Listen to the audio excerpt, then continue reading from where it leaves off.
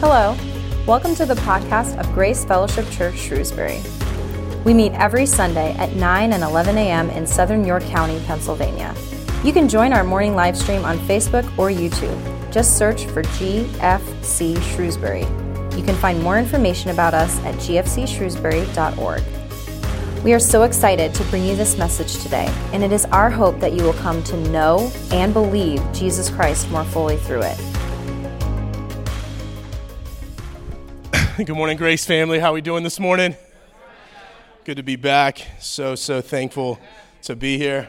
This is always home, baby. This is always home. It always feels like family, so I'm thankful to be back. Hey, if you have your Bibles, John chapter 7, go ahead and turn there. John chapter 7. Verses 25 through 53 was going to be this morning. We have a chunk to get through, but I'm excited, man. Have you ever had a cheeseburger at a restaurant? Yeah, I'm talking about food. I'm going there, right? And you order it and you get it and it's on your plate and you're like, oh my Lord, how do I eat this? Because it's so delicious and so big. Like, do I cut it? Do I just dive in? And so, man, we got a good, delicious burger on the table this morning, which is called God's Word, and we're just going to go at it one bite at a time, all right? And as you're turning there, here's what, man, I just want to come out the gates, guns blazing, like God is on the move this morning. Like, I feel like I've already preached. I feel like I already ran a marathon. And yes, I know I'm out of shape, but that's not why I feel that way. Like, we had a time of prayer that happens here every morning before service starts, and man, it's crazy. I was back there like crying and laughing at the same time. Because what I felt like I was watching is people speak things that I've been praying to God for the past 2 weeks. Like, not just the same heart alignment, like the same words. And man, I just felt like God is going to do something this morning. That's why we changed it up a little bit. We believe that like the expectations for Holy Spirit to move today are extremely high. Because we have a God who's extremely excellent, and we believe he wants to do some amazing things today. And I'm like, I'll go do that by myself, but to know that there's the entire crew of people leading this morning who are in alignment with what God is doing is amazing. And so that's what God is doing today. He wants to bring some things to the table. So I want to deposit 4 words this morning before we dive into the text, because I think these 4 words are what God is going to bring, and not just like in increments. Like, he wants to overwhelm us with these this morning. Like, he wants to lavish these things out, to pour them out, I would even say, overwhelm us with these things this morning. And here they are, the 4 things. Life.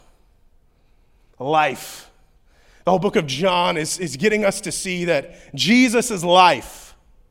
And man, I just want to go out on the limb and say today that some of us might still be walking in death.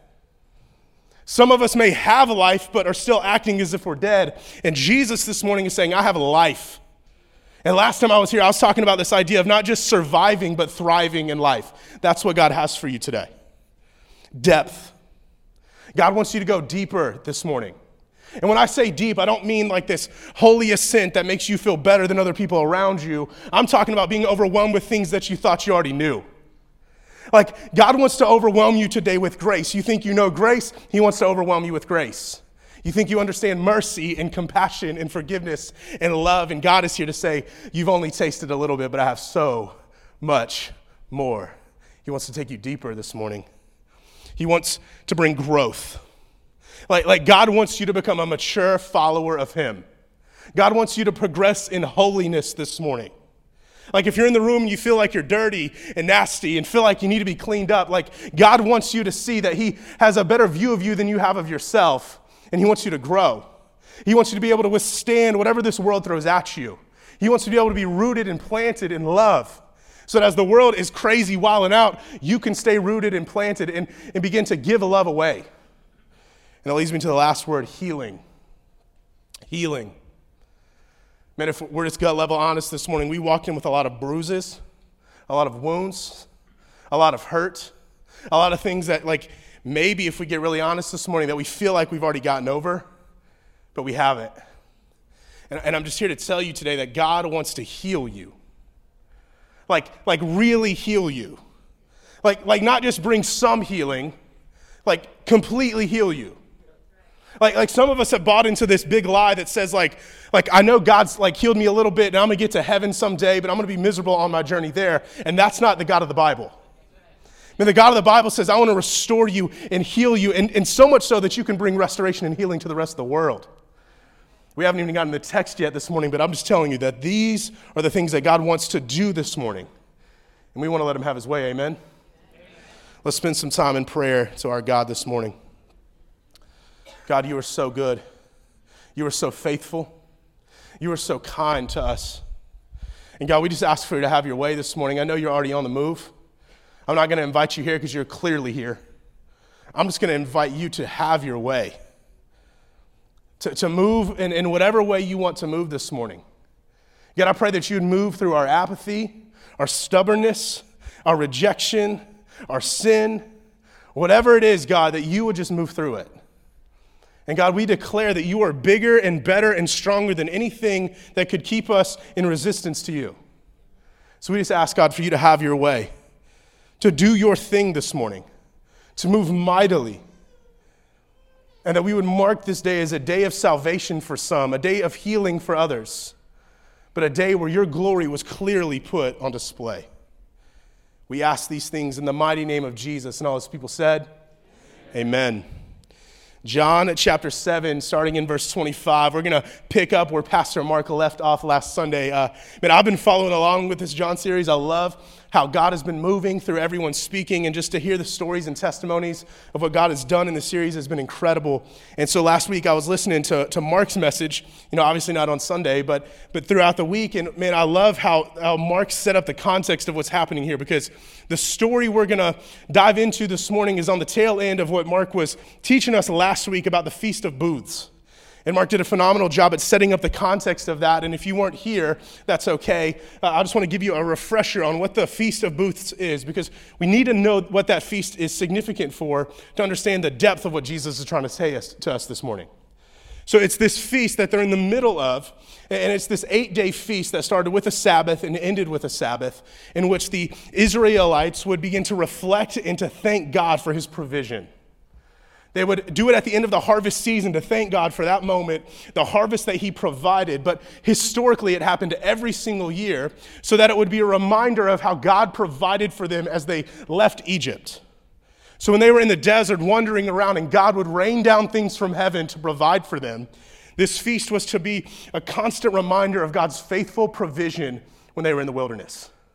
And so what they would do is they would build these little shacks, and this is why it was called the Feast of Booths. They would build these little portable booths that they would live in for a week. It was like just a big camping festival. I kind of picture a modern-day Renaissance fair, right? Like it's something like that, where they would begin to build these little houses, and they would live in them to remind them of that time when their life was portable, the time where they were constantly on the move.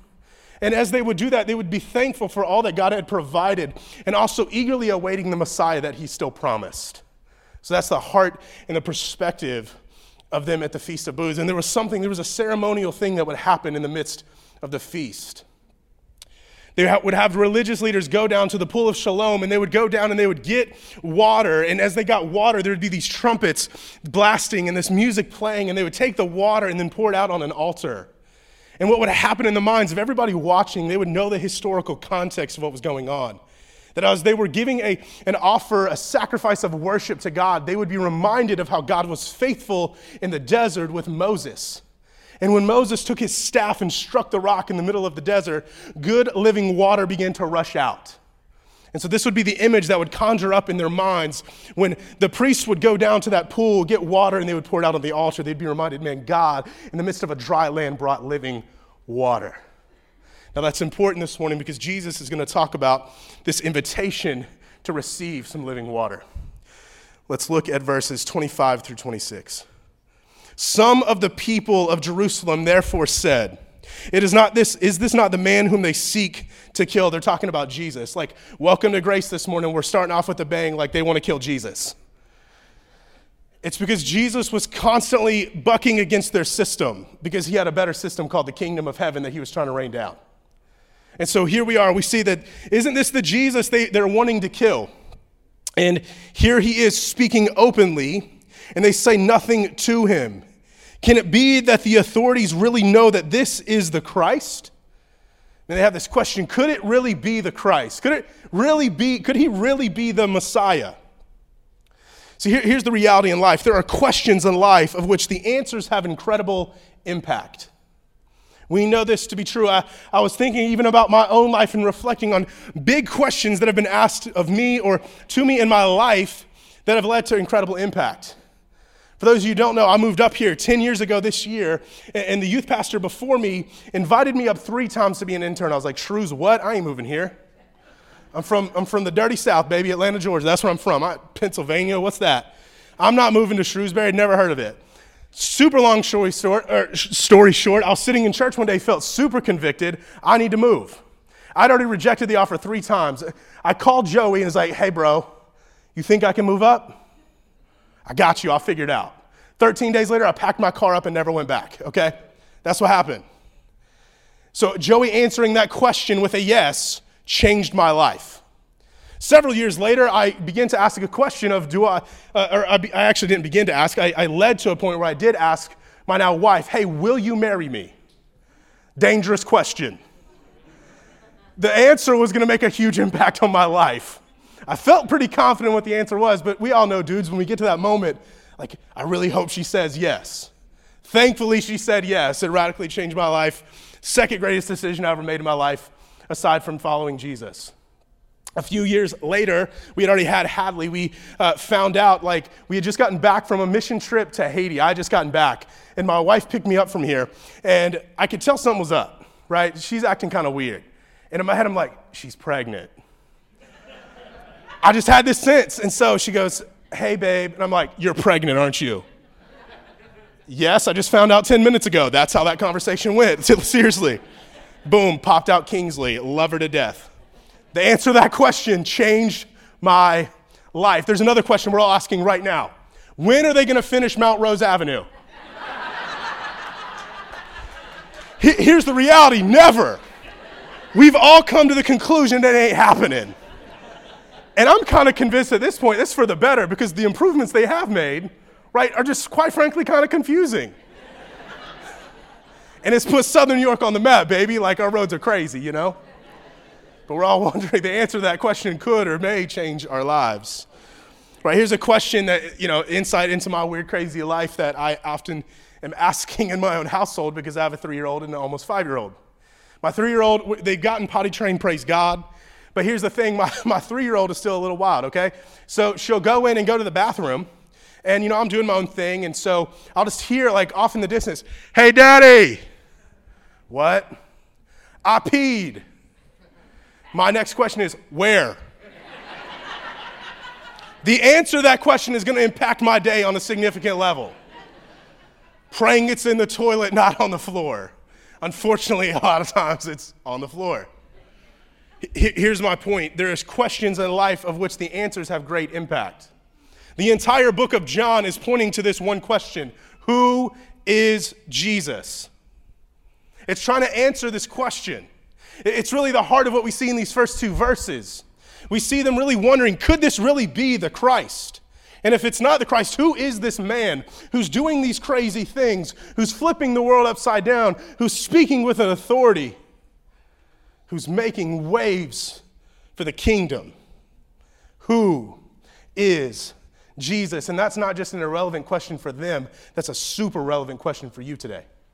Who is Jesus? What you do with the person of Jesus literally changes everything. Your entire eternity rides on your answer to this question. So the reality today is there is a right answer to this question. The culture would tell you Jesus can be who you want him to be. In fact, there are churches out there in the world that would tell you Jesus can be who you want him to be. By the grace of God, Grace Fellowship Church is not one of those churches. We're a church that stands on the word of God and says Jesus is who he says he is, because who we make him out to be isn't always as good as who he says he is.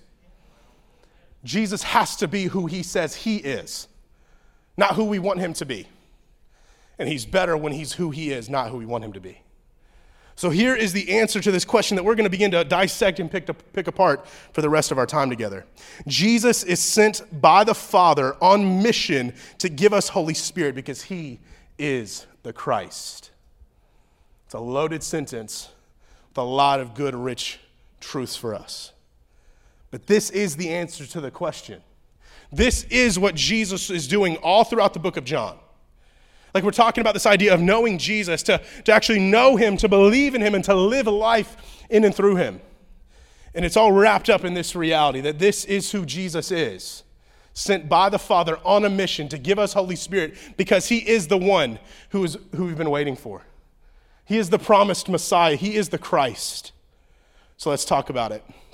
Let's look at verses 27 through 31. But we know that there is this man, where this man comes from. And when the Christ appears, no one will know where he comes from. They had this false reality that the Messiah, that the Christ would kind of appear out of nowhere. He would be a man of mystery. And so the Pharisees didn't believe Jesus could be the Messiah or be the Christ because he was this ordinary carpenter who they had seen and been around his whole life. So there's no way this could be the Christ. At least that's what they believed. And quite frankly, they were wrong. Their own ignorance helped them miss out on the Messiah. So Jesus proclaimed, and here's what we're going to do. We're going to look at this text, and we're going to super focus in on the words of Christ in the text. So Jesus proclaimed, as he taught in the temple, you know me, and you know where I come from. He's not talking about earth. He's talking about heaven. But I have not come of my own accord. He who sent me is true, and him you do not know. Like we have to understand the weight of that sentence. Jesus right here is claiming that these religious leaders who literally their entire life revolves around the person of God, so they think, Jesus is saying you don't know God. You don't know him. You may know about him. You may think you know him. You may have convinced other people, including yourself, that you know him, but you do not know him. Why? Well, the text tells us, and him you do not know. I know him, for I come from him, and he sent me. Jesus is saying, you don't know God because you don't know me. So they were seeking to arrest him. This really frustrated the Pharisees, and I'm putting it lightly, to the point where they're like, how dare him? We're going to go after him. And so they sought to arrest him, but no one laid a hand on him because his hour had not yet come. What is his hour? His hour is referring to what would happen in a few months from now when he would give his life on the cross. His hour was not here yet, and so no authority could debunk the plan of God. We're going to get to that in a moment. Yet many of the people believed in him. Like, this is the good news of this text. We see the Pharisees we've talked about in this series, right? We've talked about the curious, we've talked about the committed, but we're also now talking about the haters. Like, the religious leaders of the day were Jesus' haters, and they reject him, but in the midst of their rejection, we still see pockets of people believing, beginning to follow this Jesus, beginning to be curious to the point of commitment, and beginning to follow him around. And so that was happening, which, by the way, really frustrated the Pharisees. You want to add fuel to their fire? In the midst of their rejection, people are still following. And so that really, really upset them. They said, when the Christ appears, will he do more signs than this man has done? Mind you, Jesus has done a ton. And throughout the rest of the book of John, we're going to see more miracles that Jesus performs, and yet there was this expectation they put on him that was not really who he was. Because as they were seeking to answer, who is this Jesus, they had a predetermined answer that manipulated them into acting a certain way. But we have to see this morning, it's very simple, that Jesus is sent by the Father. Jesus is sent by the Father. Jesus never, in the book of John, lets us get too far without reminding us where he came from. He's constantly want to point back to his dad. I'm not here on my own authority. I'm not here on my own accord. I'm here because he sent me. He's acknowledging right now where his authority comes from. It comes from his Father. He tells them that they don't know God because they don't know Jesus. Because he's trying to explain to them, me and my Father are so tight, we're so connected, we're so of one accord, that if you reject me, you're rejecting my Father. This was a scandalous message in the day. It's still one today. But this is what Jesus wants us to see, that his authority is not coming from himself, it's coming from his dad. Here's another way I want to say it this morning. Jesus brings clarity to the mystery of God. We have a God who is a God of mystery, but he's not mystic. He's not mysterious in the way the world often paints him, or quite frankly, how we can often paint him. Like, when we say God is mysterious, we're not saying that he's vague or off in the distance. We're saying he's magnificently holy. He's other than, he's like nobody else. He's hard to wrap our minds around. That's what we mean when we say he's a mystery. But he is so concerned about having that mystery revealed to us that he gives us Jesus. He's not wanting to stay off on the sidelines of history. He's not wanting to kind of punt his image away. He wants us to see clearly who he is. He wants us to get close to him so he comes close to us. In the person of Jesus, Jesus brings clarity to the mystery of the Father. Everything, this is not an overstatement, everything God wants you to know about himself is wrapped up in the person and work of Jesus Christ. Everything. The question is, are we looking to Jesus to understand the heart of the Father? Because that's what God wants for us. God sent Jesus to us so that we could know God. Like if you want to know God's heart for you, it's Jesus. Like if you want to know how God feels about you, it's Jesus. Like if you want to know what God is up to on planet Earth today, it's Jesus. And for some of us sitting in the seats, you're like, okay, preacher dude, you're just giving a Christian Band-Aid called Jesus over this thing, and you're going to be vague and move on. No, I'm not. Like that's really the answer. It's Jesus. But let me prove it to you. Let me go a little deeper when I say it's Jesus. Like he gives us the word of God to see the actions of Jesus so that we can wonder, hey, how would God feel about this? How would God act in that scenario? How would God interact with that type of person? And we read the scriptures and we get the very heart of God the Father in the actions of his son Jesus. So that's why it's important for us to study books like John and to see the character and nature of Jesus, because it gives us a clear view of the Father. So the question for us this morning is, how does Jesus want to bring clarity about the Father to you? The most important thing or important way God wants to relate to you is as Father. I'm going to say that to you again.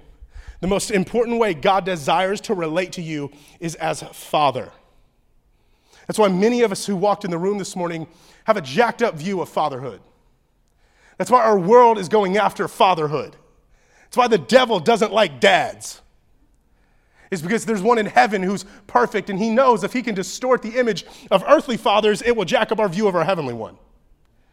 And yet what God is after in the person of Jesus is redeeming the world's view of him as Father.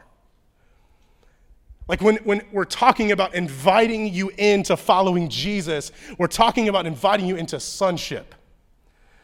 The most important part of your identity, follower of Jesus, is that you're a son or a daughter.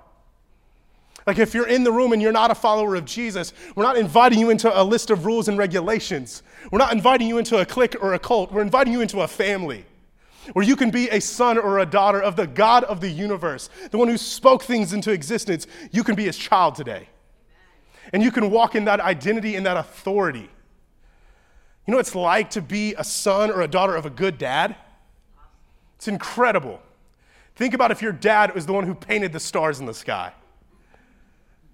Think about the comfort and joy and peace and life you can live when you know that you know you're a son or a daughter of his. And so Jesus wants, think about it. Who is Jesus? The Son of God, who's here to get us back to the Father and show us how to be sons.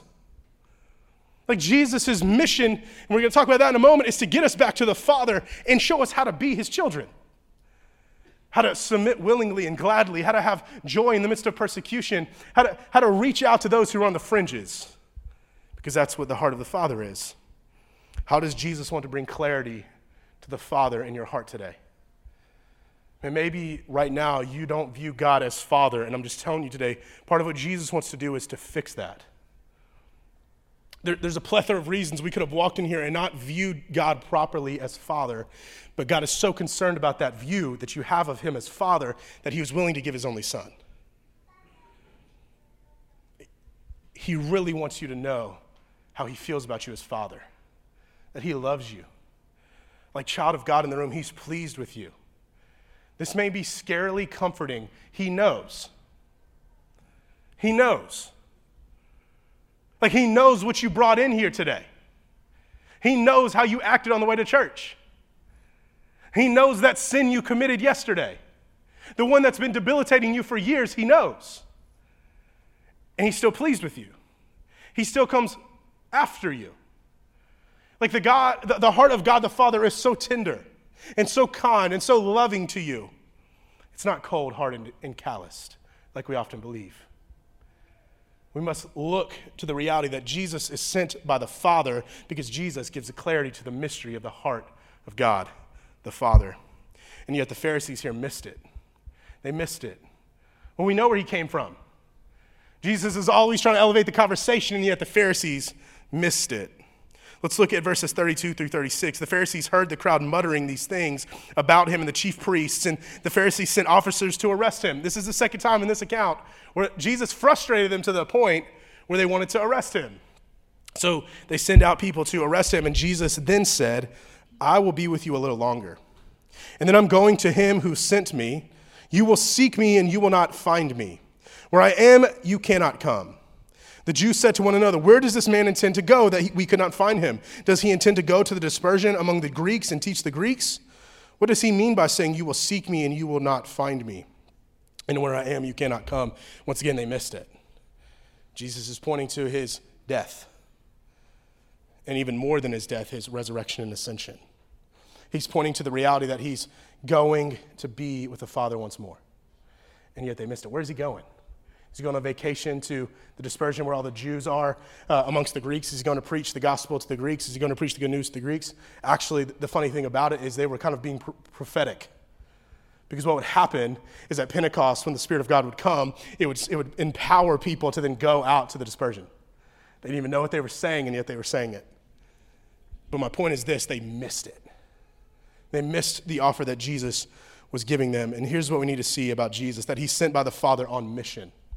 Jesus reminds them in the midst of a confrontation where they're trying to arrest him, hey, I'm on mission. I'm on mission. You can't stop me. Like, this is Jesus' kind and humble way of saying, like, try your best, but there's nothing you can do to change my Father's will. There's nothing you can do to change his plan. And here's the good news for us this morning. Nothing can stop Jesus from accomplishing his mission. Nothing. Including that thing right now that you think can stop it, cannot stop it. Throughout human history, God has had a ton of knuckleheads who've tried to screw it up, and he's still gotten it accomplished. What makes you think you're the knucklehead that'll stop him this time? Nothing can stop his plan. His mission will always be brought to completion. Right? There's no setbacks. There's no time things that are prohibiting him. It's not like Mount Rose. Like, God's plan will always be accomplished in the person of Jesus. And this is good news for us this morning, because that's not only true for them, it's true for us. No thing and no one can keep God from doing what he wants to do in your life. And I want to say that to you this morning in a way that brings encouragement and joy to your soul. There's no sin you can commit that'll keep God from loving you. That's scandalous. That's crazy to hear. But if you're a follower of Jesus in this room, I'm just telling you, you cannot out-sin the cross. It covers you. His blood is enough. You and your stubbornness and your ignorance cannot keep God from loving you, because his love is that good. His mission is that pure and that complete. So then the question for us becomes this: what is God's mission? I'm not going to go into it in great detail, but Luke 4:18 through 19, Jesus gives us his mission statement. I highly encourage you to check it out. He says things like this: I'm here to preach good news to the poor. I'm here to proclaim freedom to the captives. I'm here to give sight to the blind, release the oppressed, proclaim God's favor. That's what Jesus is here to do. That's the mission of the Father that's accomplished in Jesus. And how does Jesus accomplish it? His life, death, resurrection, and ascension, aka the gospel. It's Jesus' life. We often want to focus in on Jesus died for me, which is amazing, but he also lived for you too. And if he didn't live for you, his death doesn't mean that much to you. But he lived for you. He lived perfectly for you. He was flawless in his living. Not only did he set the standard for you, but he literally was perfect so that his sacrifice would actually mean something. He was sinless, pure in every way. And then he died for you. He died for you because you deserved death. Your sin made you an offender and an enemy of God. And there was wrath that should have been yours and mine, but Jesus died for you so that wrath could be his. And so that his life in perfection would be made full in his death and paying for the sins and the payment that we deserve to pay. But here's the great news. Paul tells us if Jesus is still dead, we're wasting our lives. But Easter Sunday is still today, church. He's risen. He's alive. And he's living right now, and he's active. and he's on the move. But he didn't stay here. He ascended. We often miss this part of the gospel when you think about where is Jesus today? Like, that's a very important question because he's not here. He's not. He went to be with his Father. He's now sitting at the right hand of his dad, ruling and reigning, and everything is subject to him. And he's making a place for you and me. Like, Jesus would make everybody on HGTV jealous because right now he's making a place for you. He's getting together everything he needs to throw a ceremony and a party on your wedding day with him. And he's preparing a place for you because you're his bride. And he's the mediator. Right now, he's mediating, and he will for all of eternity between you and the Father, and he's the one that draws you close. He's on mission, and he's on mission right here. It's telling us to get back to the Father, and yet they missed it. That's why Jesus came here. That's why Jesus lived, died, resurrected, so that he could ascend again. He could go back and be with his dad, because he knows one day he's going to come and get us back to his dad forever. He's on mission. And what he's looking at the Pharisees in the eyes, he's saying, I dare you to try to stop my dad. You can't. And I hope that brings you some encouragement today as the world is drastically against what God is trying to do, that we don't feel like we're losing. Like, here's the reality throughout all of Christian history. When it seems like we're taking L's, we're really taking dubs. Like, when it seems like we're losing, we're really winning. Because the kingdom of God is upside down. It's not like the world. And so I just think God wants to infuse us with some courage this morning to know that, like, there's nothing. The Bible tells us this way: there's neither height nor depth nor angel nor demons nor anything in all of creation that can separate you from the love of God in Christ Jesus. What makes you think you can stop him? Like, I just want to speak to you this morning in your thoughts. Like, what makes you think you're unworthy? Like, if angels and demons can't stop God's love for you, what makes you think the fact that you think you're unworthy could stop him? What makes you think that, like, the way that you treated somebody is going to keep him from coming after you? Your regret, your guilt, and your shame is not powerful enough to keep God from loving you. Because his love is that good. Jesus is on mission. And guess what? He's inviting us in to be a part of it. Because he wants this gospel message to come in and to change our hearts from the inside out so that I can go out. Like, the goal this morning, I don't know if you realize that, is not to gather here. Like, this is a part of the goal. This is amazing. We're so thankful that you're here and you're tuning in online. But here's the reality. This is only successful if we leave and go out and go on mission. And we go out and make disciples. And we go and tell people about the good news of Jesus. And we meet people in their pain. And we help them see that God really is there for them. That's the only way this gathering actually makes a difference. Because Jesus is on mission and he's inviting us in to be a part of it. He wants to get the gospel out to the whole world. And guess what? He wants to use you. Like, isn't that crazy humbling? That God's plan A, because he has no plan B, is you. That as the gospel would change your heart from the inside out, you would go and you would tell. And in the places you don't think you're qualified for. I'm a pastor of a church in York City where 25% of the city speaks English as a second language. You want to know what I got in Spanish in high school? A 28. Like, not on a test, on the class. And I've sat back and God, why me? Like, I'm able to minister to Hispanic people who, honestly, at times I don't understand, right? You think your 28 is going to keep you from making an impact in New York City? You're cute. God uses the foolishness of the world to shame the wise. It's the foolishness of the gospel that changes the world. So I'm just telling you right now, you're not too whatever to be used by God. Because you know what the secret ingredient to God's strength is? Your weakness. It's your weakness. You know what makes God look dope and awesome and amazing? Your weakness. Paul tells us, in fact, to boast in our weakness. I boast in my 28 in Spanish class because I've learned from it. And I've learned that God is the God of the impossible, and there's nothing that can keep him from accomplishing his mission.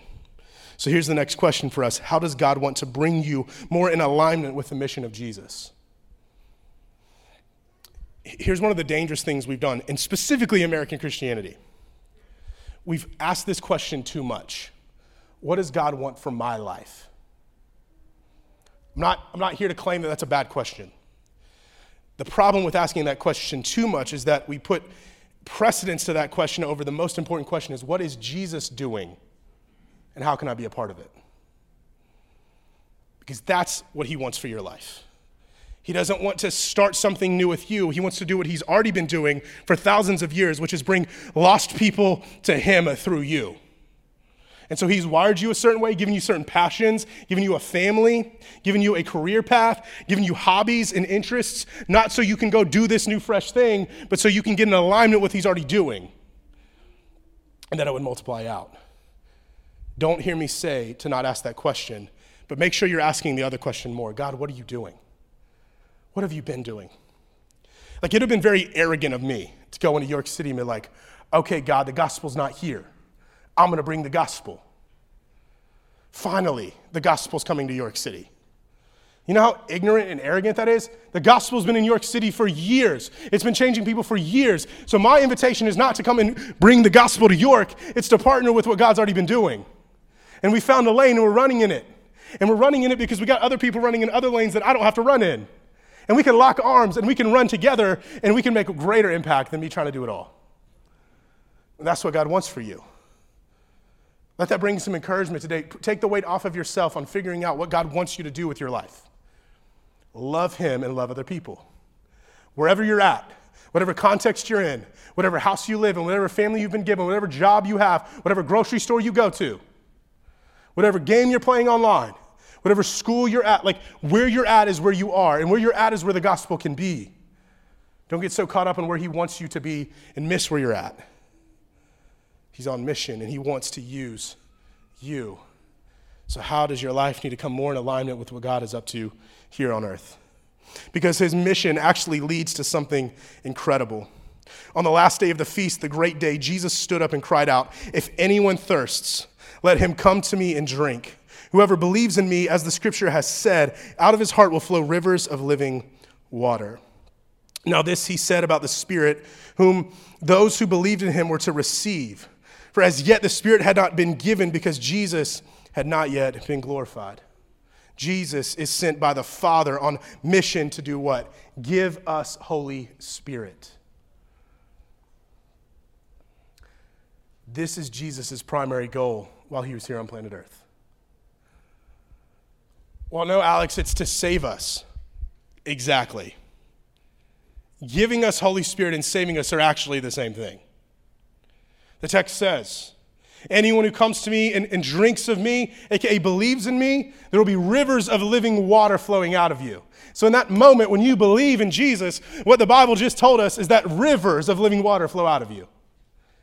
And if you're not sure what that means, I love the Bible because it tells us in verse 39, I'm talking about Holy Spirit, that they didn't get yet because Jesus had not yet been glorified. And I have some really good news this morning. He's been glorified. Acts chapter 2 tells us that Jesus was glorified, that he went back to the Father, and then on that day, he sent the Holy Spirit at Pentecost. And tongues of fire broke out, and 3,000 people got saved because the gospel was preached, repentance happened, they were baptized, and that was the start of the church. Jesus has been glorified. So what does that mean for you and me? If you have faith in Jesus, you have rivers of living water flowing out of you. If you're not saved today, you get to have living water flowing out of you if you put your faith in Jesus. Doesn't that sound better than how we often paint the gospel? Well, you can punch your ticket to heaven and be cool with God. This is way better. That's like lowballing the gospel.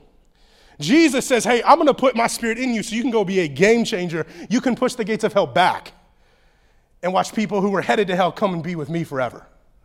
That's what he's talking about. That's Jesus' mission, was to give us the Holy Spirit. But let's focus in on what Jesus says.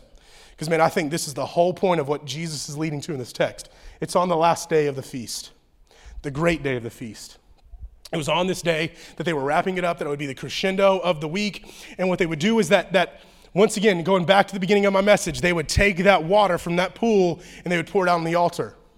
And in their minds, they would have a view of, man, God was so faithful to the Israelites through Moses when he took that staff and cracked open the rock. and water began to gush out of it.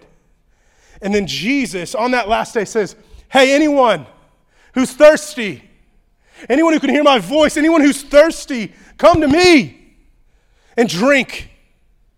And as you believe in me, you're going to have rivers of living water flowing out of you. In other words, here's what Jesus is saying. Hey, you thought my dad was cool to crack open a rock in the desert? Watch what happens when he gives you the Spirit.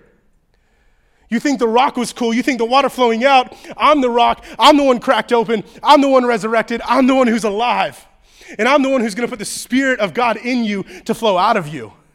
Jesus says audacious things like this. It's better for me to leave so that my Spirit can come. Because you're going to do greater things with him living in you than if I'm here. Jesus wants the Spirit of God in us so it can flow out of us. That's the mission of God. That's what he is up to. But notice who the invitation's for. Anyone who's thirsty. Anyone who's thirsty. Jesus knew who was in the crowd. He knew he had curious people. He knew he had followers, the committed. He knew he had doubters. He knew he had people all on the fringes, but he knew he had haters. He was actually directing this kind of at the Pharisees. He says, anyone who's thirsty. The question isn't, are you thirsty? It's, what are you thirsty for? Grace, what are you thirsty for? Because what Jesus is telling us, that I have something that actually works. I have something that actually satisfies. Growing up in the summertime, I would play basketball with some buddies in June in Georgia. You think your boy's sweating right now. We'd play for hours on end, and we'd get done playing because, contrary to what you may think about me, I'm a baller. I like to play, okay? And we'd get done playing, and we would just be literally exhausted and dying of thirst, right? At least that's what it felt like. And so me and my buddies would pack up in a car, and we would roll to Kroger. We'd go to the grocery store, and we would all get what? Gatorade. Oh, Gatorade, right? When it's hot. Feels like it trickles down and touches your soul, right? But we had the oddball, John Smallwood. And we knew John Smallwood was the oddball because when he got to Kroger, he would go to the back of the store in the dairy section, and your boy would get a gallon of milk. And before he even checked out, the man would peel off the top and just tilt that joker back and just chug it. And like, if you're here and you do that, like, Jesus loves you, I love you, but you're weird. Like, you're weird. And you're welcome here, but you're weird. I'm going to call you weird. John's weird. I love John. He was in my wedding, but he's weird. And here's what would happen. We'd go back and play, and we would all feel kind of good. We got the electrolytes. You know, we didn't chug it, and we're good. And John's on the sideline. Bro, I shouldn't have chugged. Yeah. Because in the moment, it felt good going down, but then it settled, and it didn't last. What are you thirsty for? Some of us have been drinking milk for far too long, and yet God's offering something way better than Gatorade. He's offering something that will actually begin to flow out of you, not just come in you. He's offering the Spirit of the living God. And for so long, many of us have not understood Holy Spirit, and we're scared of him, and we keep ourselves at a distance from him, when in reality, he lives in you. And he wants to flow out of you. And he's not scary. He's good. He makes Jesus look great. He gives you wisdom and clarity. He leads to life and life to the full. It actually calls him the wonderful counselor in the Bible. He's the one who helps make sense of this crazy life. We need Holy Spirit. But Jesus tells us to come to him. Not to something else. Come to him and do what? Drink. Many of us, I think, have come to Jesus, and so we got the water, we're good, but then we just leave it here. I got my Jesus, I got my water, and we leave him contained in the bottle. And what he's saying is crack open that thing and drink it. Jesus is inviting us not to just have him, but partake of him, to drink of him, to consume of him, to be satisfied in him. And if you're asking, what does that mean? That's a great question. Think about what would have happened if people responded to this question or this invitation. Come to me and drink. People would have come up to Jesus and said, okay, I'm here. And when Jesus' response would have been, cool, follow me. Do what I do. Come join my clique of 12 crazy teenage boys who are going to make the world, just this crazy place where the gospel goes and changes the world. That's what it means to come and drink. It's not to just consume one time. It's to daily come back to the well that never runs dry. is to consume of Jesus moment by moment, day by day, to start a relationship with him where you are a disciple of his, meaning you follow him. When he says jump, you say how high. When he says go, you say where, and you follow in his footsteps. And over time, you become more and more like him. That's what it means to come and drink. It's to find your satisfaction fully in Jesus and nowhere else. But I'm just telling you, it makes no sense to drink of Jesus and try to drink of the world. You cannot have two masters. Maybe some of us are in the room right now and we feel like I got one foot in the world and one foot in Jesus, and that's why you're frustrated. That's why you're bitter. That's why you're not healed yet. That's why things seem to just not be going well. And what I'm not saying is like if you get your foot in the camp of Jesus that he's going to solve all your problems magically, but what I am saying is he's going to give you a new perspective on all those things. How do I know? That's what I did for so long. My testimony is really that God, in his good grace, allowed me to exhaust myself by basically keeping one foot in the world and one foot in him. And he's just like, hey, man, whenever you're ready, I'm here. Oh, you're not done yet? Okay, keep running. I'm right here. I'm going to keep following you. You're going to try to go off on a ditch, and I'm going to break your legs so you don't fall off the cliff. I'm going to keep coming after you. And finally, I got so exhausted. He's like, are you ready? And he overwhelmed me with his love and grace. That's what he wants for you and for me, to come and drink of him today, that you would believe in him. And Jesus promises that if we believe in him, that the rivers of living water would flow out of us, that the Holy Spirit would flow out of us. Throughout all of the Bible, we see moments, like Holy Spirit, I don't know if you realize this, Holy Spirit does not just show up in Acts 2. He's all over. He's all over the Old Testament. When it says that the Spirit of God is doing something, that's Holy Spirit. But here's what you see in the Old Testament. Before Acts 2, you see the Holy Spirit show up and come upon people or things. The Spirit of God came upon. Here's what Jesus is saying can happen when we have faith because he's been glorified. The Holy Spirit doesn't come upon anybody. He comes into them. Like Holy Spirit isn't just going to come upon you. He's going to come up in you and change everything about you. And as he's changing you, it's going to flow out of you and change the world. You know what makes Christianity so radical? Is that it changes the world while it's changing you. It's not waiting till you get it all together to go and change the world. It's changing the world as it's changing you. And don't hear this invitation from Jesus like this. Come to me, but. This isn't a come to me, but invitation. Come to me, but make sure you actually believe. Come to me, but make sure you stop sinning. Come to me, but make sure you quit doing X, Y, or Z. No, he's just saying, come to me. And I just have crazy enough faith to believe that when you come to him, he's going to change all those things.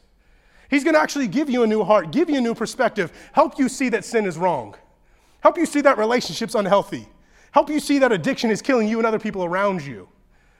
But Jesus never goes after our behavior modification before he goes after heart transformation. Don't get it twisted. Christianity tells us that Jesus will change our behavior, but it's always after he changes our heart. Because he knows that if you don't have a changed heart, your behavior changing doesn't matter. That's why he's frustrated with the Pharisees. Because they wanted physical transformation in their lives before the heart was changed. And that's not how Jesus rolls. But he's promising that this river, listen, the text here, I could go just so many different directions, but I'll shorten it with this. It's not a river, it's rivers. It's rivers. It's rivers.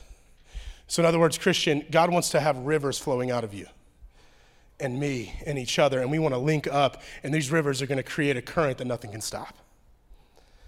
And these rivers, it actually points to Ezekiel 47, verses 1 through 12. I'm not going to read it. I'm going to try to paraphrase it as quickly as I can, though. There's a vision that Ezekiel is getting about the restoration that God's going to bring to the land. At the end, we see the last piece is this river flowing from the temple. And we learn a few things about the river. The more Ezekiel gets into the river, the deeper it gets.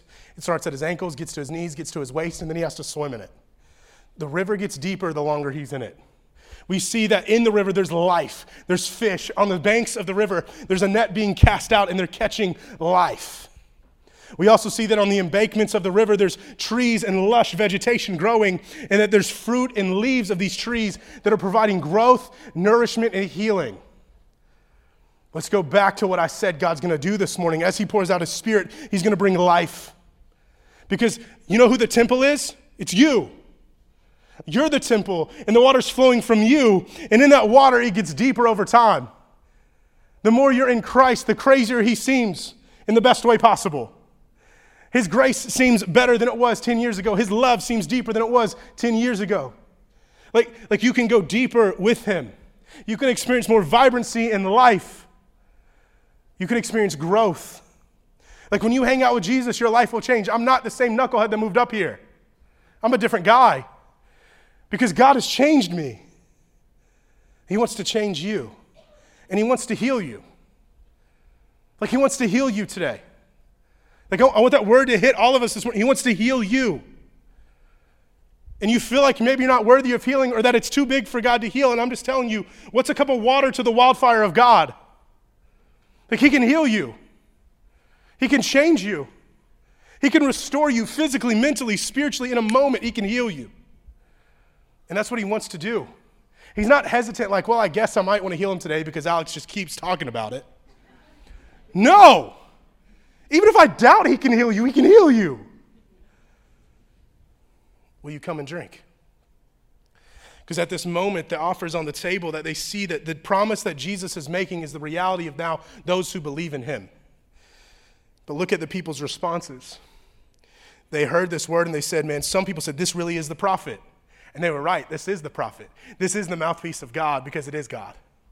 Some said, this is the Christ. They got it right. They nailed it. He is the Christ. Is the Christ coming from Galilee?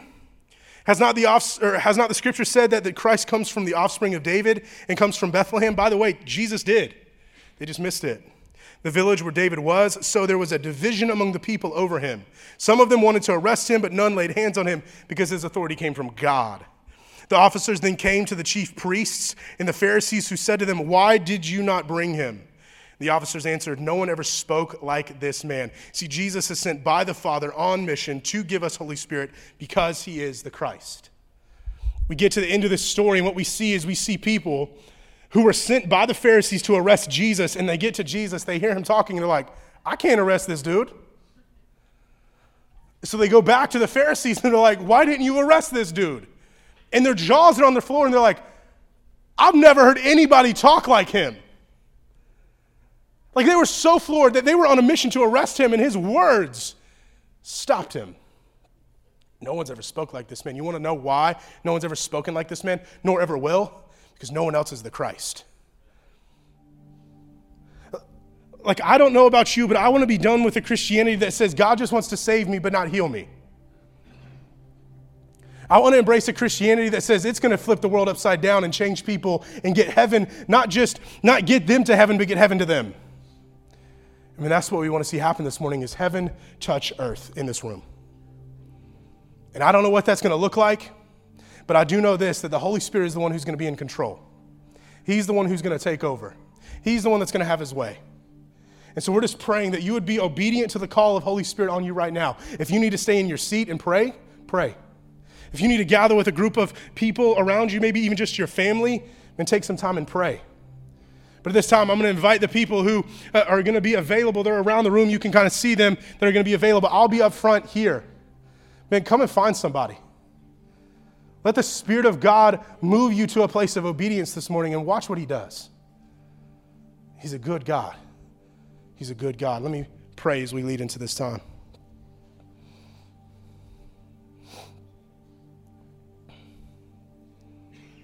Holy Spirit, have your way. Holy Spirit, have your way. God, I just right now pray against any feeling of unworthiness in the room. God, may the sons and daughters in the room here this morning that you love them, that you're pleased with them, that you're so proud of them. And all of that has nothing to do with their behavior.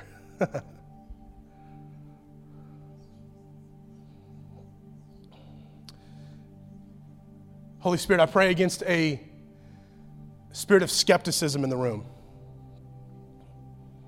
Pray against the spirit of doubt in the room. I pray against the spirit of rejection in the room.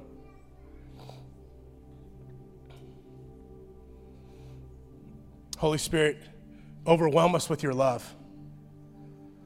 Overwhelm us with your grace. Overwhelm us with your mercy. Holy Spirit, have your way. We hope you enjoyed this message. You can find more like it on our website under sermons. To keep up to date with our sermon series, hit the subscribe button in your podcast host and follow our social media pages. Just search for GFC Shrewsbury on the platform of your choice. If you're looking to connect with us further, then you can email us at connect@gfcshrewsbury.org. We will be back next week with another message. We hope to see you again soon.